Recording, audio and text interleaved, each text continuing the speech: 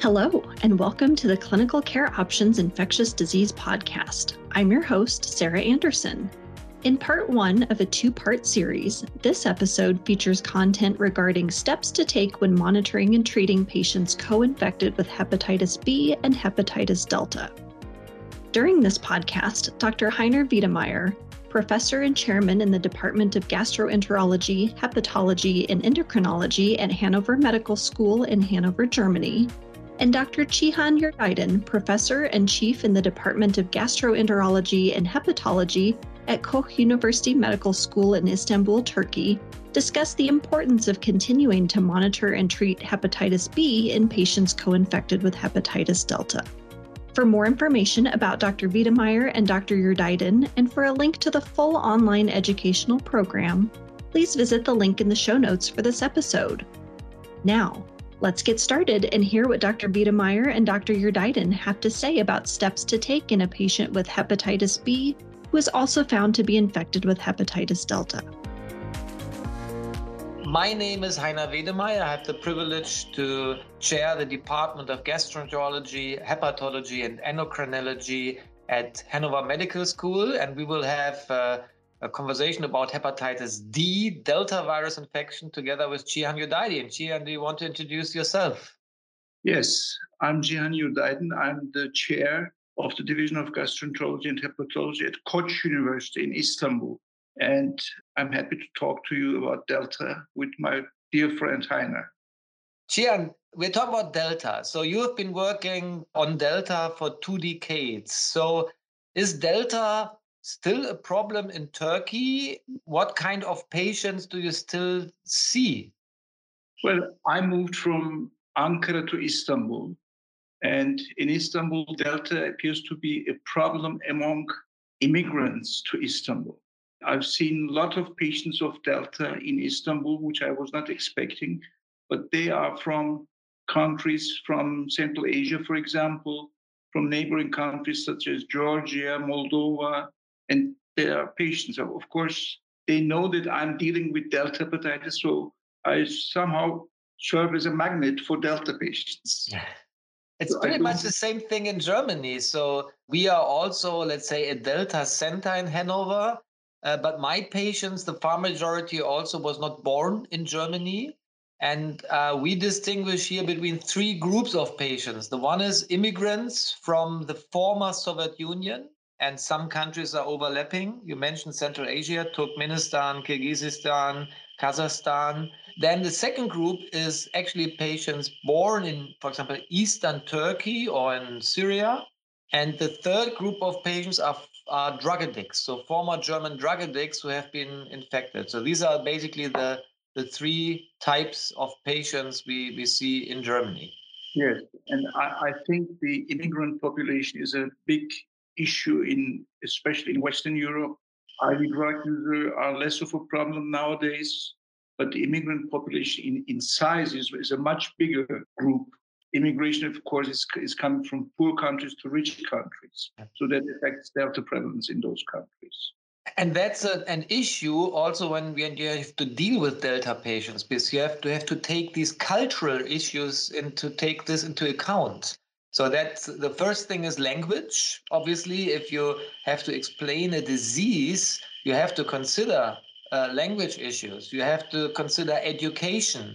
You have to consider cultural problems maybe. So if you have a young woman born in a different culture, and now she has been exposed to a completely different health system. These are barriers which we in our daily life frequently underestimate and require special attention. Yes. One thing I want to mention is we have a lot of people coming from Syria. And among these Syrians, they all supposedly have childhood vaccination, universal infant vaccination against hepatitis B. But there was war, and war is a huge barrier against reasonable health infrastructure. And therefore, they did a study in Eastern Turkey among the Syrian refugees, among among people who were less than 18 years old, so pediatric population. And they found the hepatitis B prevalence of more than 4%. So that's an issue. It is important that Western countries consider to have hepatitis B screening for immigrants. And if found positive, they can also be checked, of course, for Delta. Let's touch first of all the topics, natural history and diagnosis. So my first question to you is, for 20 years, we have been telling the liver community, the infectious diseases community, that hepatitis D virus infection is the most severe form of viral hepatitis, frequently leading to liver cirrhosis, to a higher risk to develop liver cancer, a major cause for liver transplantation. That's, let's say, we wrote it that often, and we believe that this is true. But is it always the case? Is in your hands an HDV infection always a deadly liver disease? Are there also benign courses? Do you see that the Delta patients are younger than the hepatitis B monoinfected patients? So what is your clinical impression on the burden of hepatitis D virus infection? Okay, Delta hepatitis continues to be the most severe form of viral hepatitis, but with a twist. And the twist is that there are some patients who have less severe disease. This is probably not unexpected because when we go back when the disease was most severe, where we had a lot of acute Delta hepatitis, most of them became fulminant hepatitis, which we don't see such case anymore. The issue was that these were, first of all, E antigen positive chronic hepatitis B patients.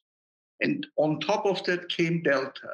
So there was, first of all, Delta was much more frequent. There was a rapid circulation of Delta virus in the community. And this rapid circulation went on top of wild type hepatitis B, E antigen positive chronic hepatitis B. That probably led to a more virulent strains of Delta virus, and we had more severe cases of Delta hepatitis. We definitely see those very severe cases of Delta hepatitis less now. That you have Delta hepatitis patients who went on to cirrhosis, liver failure in 5 years. That is no longer, we don't see this anymore. I mean, remember, in the past, we were mentioning that hepatocellular carcinoma, not very often seen in Delta hepatitis because they die before they have the chance to develop HCC. I mean, this was a right observation, but that has changed now. Yeah, but now we see this. And if I did, when I went on the round in this hospital this morning here, I have seen 3 patients who are waiting for liver transplantation for hepatitis Delta, and 2 of those have liver cancer. So the issue that Delta is not only causing more rapid cirrhosis or risk for cirrhosis progression, I think that's quite clear. But liver cancer is something over the last 3, 4, 5 years, which I link now more often to Delta than 10, 15 years ago. That is my impression. I don't know whether this is the same in Turkey. That's true. I also have the impression. In particular, if we compare to hepatitis B, you have hepatitis B patients who can develop cancer, but they all receive treatment for hepatitis B. You have Delta patients who may benefit from treatment, but there is no optimal treatment for Delta hepatitis. And the suboptimal treatment is given in an even more suboptimal way to patients. So there is the issue of Delta hepatitis prone to hepatocellular cancer. Somehow more out of the proportion of cancer would have been lower if proper treatment would have been given to patients. But yes. I think that's an important point. So Delta is a disease, and we will talk about this a little later, that is treatable, but we need to treat early enough. I think that's important. But maybe then let's now move on and discuss diagnosis and also surveillance. So in my educational talks, which I give to, for example, GPs or gastroenterologists, I highlight only one single slide, and that is that every HBs antigen positive person should be screened for anti-HDV. And if they remember this slide, I think I have done my job, because everything that follows thereafter would be my job once a patient has been diagnosed anti-HDV positive. But the problem in Germany is that this anti-HDV testing is not, let's say, performed as a reflex test in HBs antigen positive individuals. So frequently, Delta diagnosis is still missed. And I know data that this is different from different European countries. In some countries, they are better. But my impression is that overall in European countries, there is still room for improvement, that anti-HDV testing needs to be, let's say, better implemented, and that simply physicians of all disciplines need to be aware that Delta exists and that there is a very, very easy and simple antibody tests that can identify persons at risks. Exactly. I think it's not an excuse not to test for Delta because Delta is so rare. If I have a patient with chronic liver disease, I still test for serum iron, transferrin saturation, and ferritin. Similarly, we have very few cases of alpha-1 antitrypsin deficiency. I similarly check every single patient with chronic liver disease for the presence of alpha. I mean, if I don't check for alpha-1 antitrypsin, at least I do a protein electrophoresis where I can check for alpha-1 globulin levels. It's simple. It's not an expensive test. It's a simple serological test. And does it always work? So are there have been some discussion, and we have been discussing if there's occult Delta in the absence of anti-HDV antibodies. So, or the other way around, are all assays that are available reliable, or can we miss a Delta patient with standard anti-HDV testing, in your opinion? We thought we have a perfect test. We don't miss any cases. But with recent publications, we now hear that we may miss some cases. But we shouldn't confuse people. We have a very, maybe not 100% reliable, but more than 95% reliable test. And we should test for Delta, for anti-HDV, not anti-HDV IgM, but simply anti-HDV IgG or total anti-HDV. And if we found it positive, then we check for HDV RNA or send it to a gastroenterologist or infectious disease specialist. That's simple. Let me comment on this subsequent diagnostic tools. So as Cihan mentioned, anti-HDV is a very good assay, and there are even now tools to have a fast track or point of care test which will be developed. But then I think it's important to test for HDV RNA because, and that is really critical, not every anti-HDV positive patient is actually showing up with active replication and with active disease, as in hepatitis C, for example, where we have 20 to 40% of anti-HCV positive persons who are HCV RNA negative. We have a similar phenomenon in HDV infections. So there are patients who are anti-HDV positive and who are RNA undetectable. But there's a big difference to hepatitis C.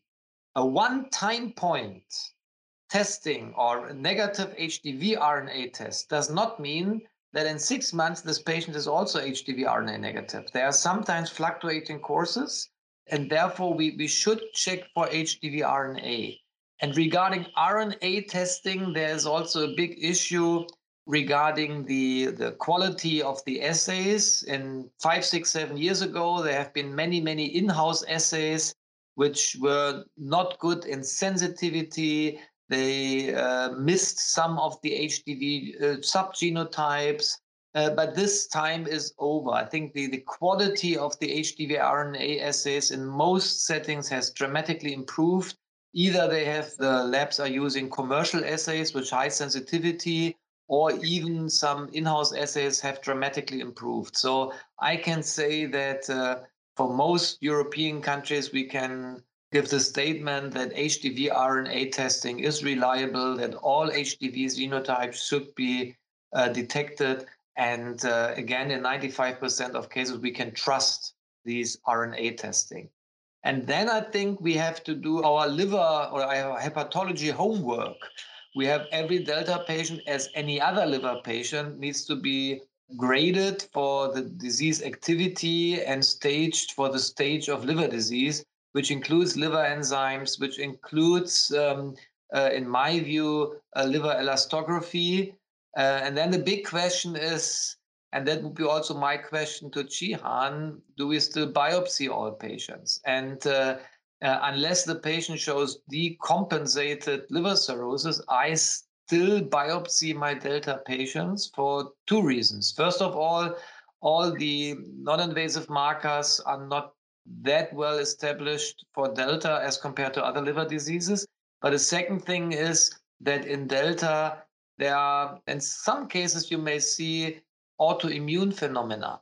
And Delta may be associated with some level of autoimmune hepatitis. And in this case, this information from the biopsy is helping me, for example, in the question to start interferon, yes or no. And therefore, I still do this. I know that this is not supported by every colleague in the field, but I'm still biopsying all my patients. Gian, is the same for you? I mean, yes, but it is in terms of many patients are within a protocol, and therefore it's not a direct measure what I do. But if I would be a practicing physician without academic interest, I probably would not do liver biopsy that many. Your reasoning of autoimmune hepatitis is a real one, but I have the possibility to start interferon if I were to start interferon, and if I see an issue with ALT elevation, and still can reassess the patient on treatment, autoimmune hepatitis. I think that's an interesting topic, and that would be something for a workshop where we would have 10 hepatologists in one room. We probably would have 15 opinions on this issue, but certainly we will discuss this further on. One last point on hepatitis B, let's say the underlying hepatitis B virus infection. Obviously, the far majority of our patients are E antigen negative, but not all. 10%, 15% are still E antigen positive. In your case, do you, let's say, perform the anti-hepatitis B serology, quantitative S? Do you, obviously, HBV DNA? And then the final question is, do you treat your Delta patients for hepatitis B always? So do you give NUCs like tenofovir and entecavir, tenofovir, or not? So what do you do with the hepatitis B in Delta-infected patients? I mean, currently, I don't do what I normally would do, but because of the many potential studies and so on. But if I would use interferons, if I had the only option would have been interferon, I would start with interferon without thinking of nucleoside analogs. And once I see that the interferon is not responding to treatment, I mean, the patient is not responding to interferon treatment, I would then consider starting nucleoside analog, and then on a long-term basis. And this is even if the patient is not HBV DNA positive, or let's say has HBV DNA in high titers. Because I still think if you give nucleoside analogs for long periods, such as 4 years, 5 years, 6 years, you may have the indirect effect on surface antigen levels, which may, at the end, have some benefit also for the Delta patient. Of course, if I have a patient who has high HBV DNA, and then it's obvious. I just have seen a patient with Delta hepatitis, who is a physician himself, who came up with an ALT of 2000, and he was very afraid. And we checked, he was HDV-RNA negative. I don't know if it's because of the sensitivity of the assay or other reason, but he had very high HBV DNA. And we started him on nucleoside analog, and he's fine now. Everything has improved. So a dynamic shift of the virus is rare, but can occur. I strongly support this. Physicians treating Delta should not forget B. I think that's very important. The second point is that the HBV may contribute to liver disease. The third point is really the long-term effects of NUCs on S antigen, quantitative S antigen. Let's say that's, again, another big topic. But in this context, I don't know what other people are doing, but in this context, I prefer tenofovir over entecavir when treating my patients. Not because this is largely supported by randomized trials, but at least the evidence that tenofovir may induce to some extent interferon lambda. And then I think that this lambda may have beneficial effects on the underlying hepatitis viruses. This is something that we frequently do here. And we have seen the data, particularly from Asian patients, that in B monoinfected patients, tenofovir may be associated with a slightly reduced risk for or remaining risk for liver cancer. Therefore, we prefer tenofovir, but this is not done in all countries.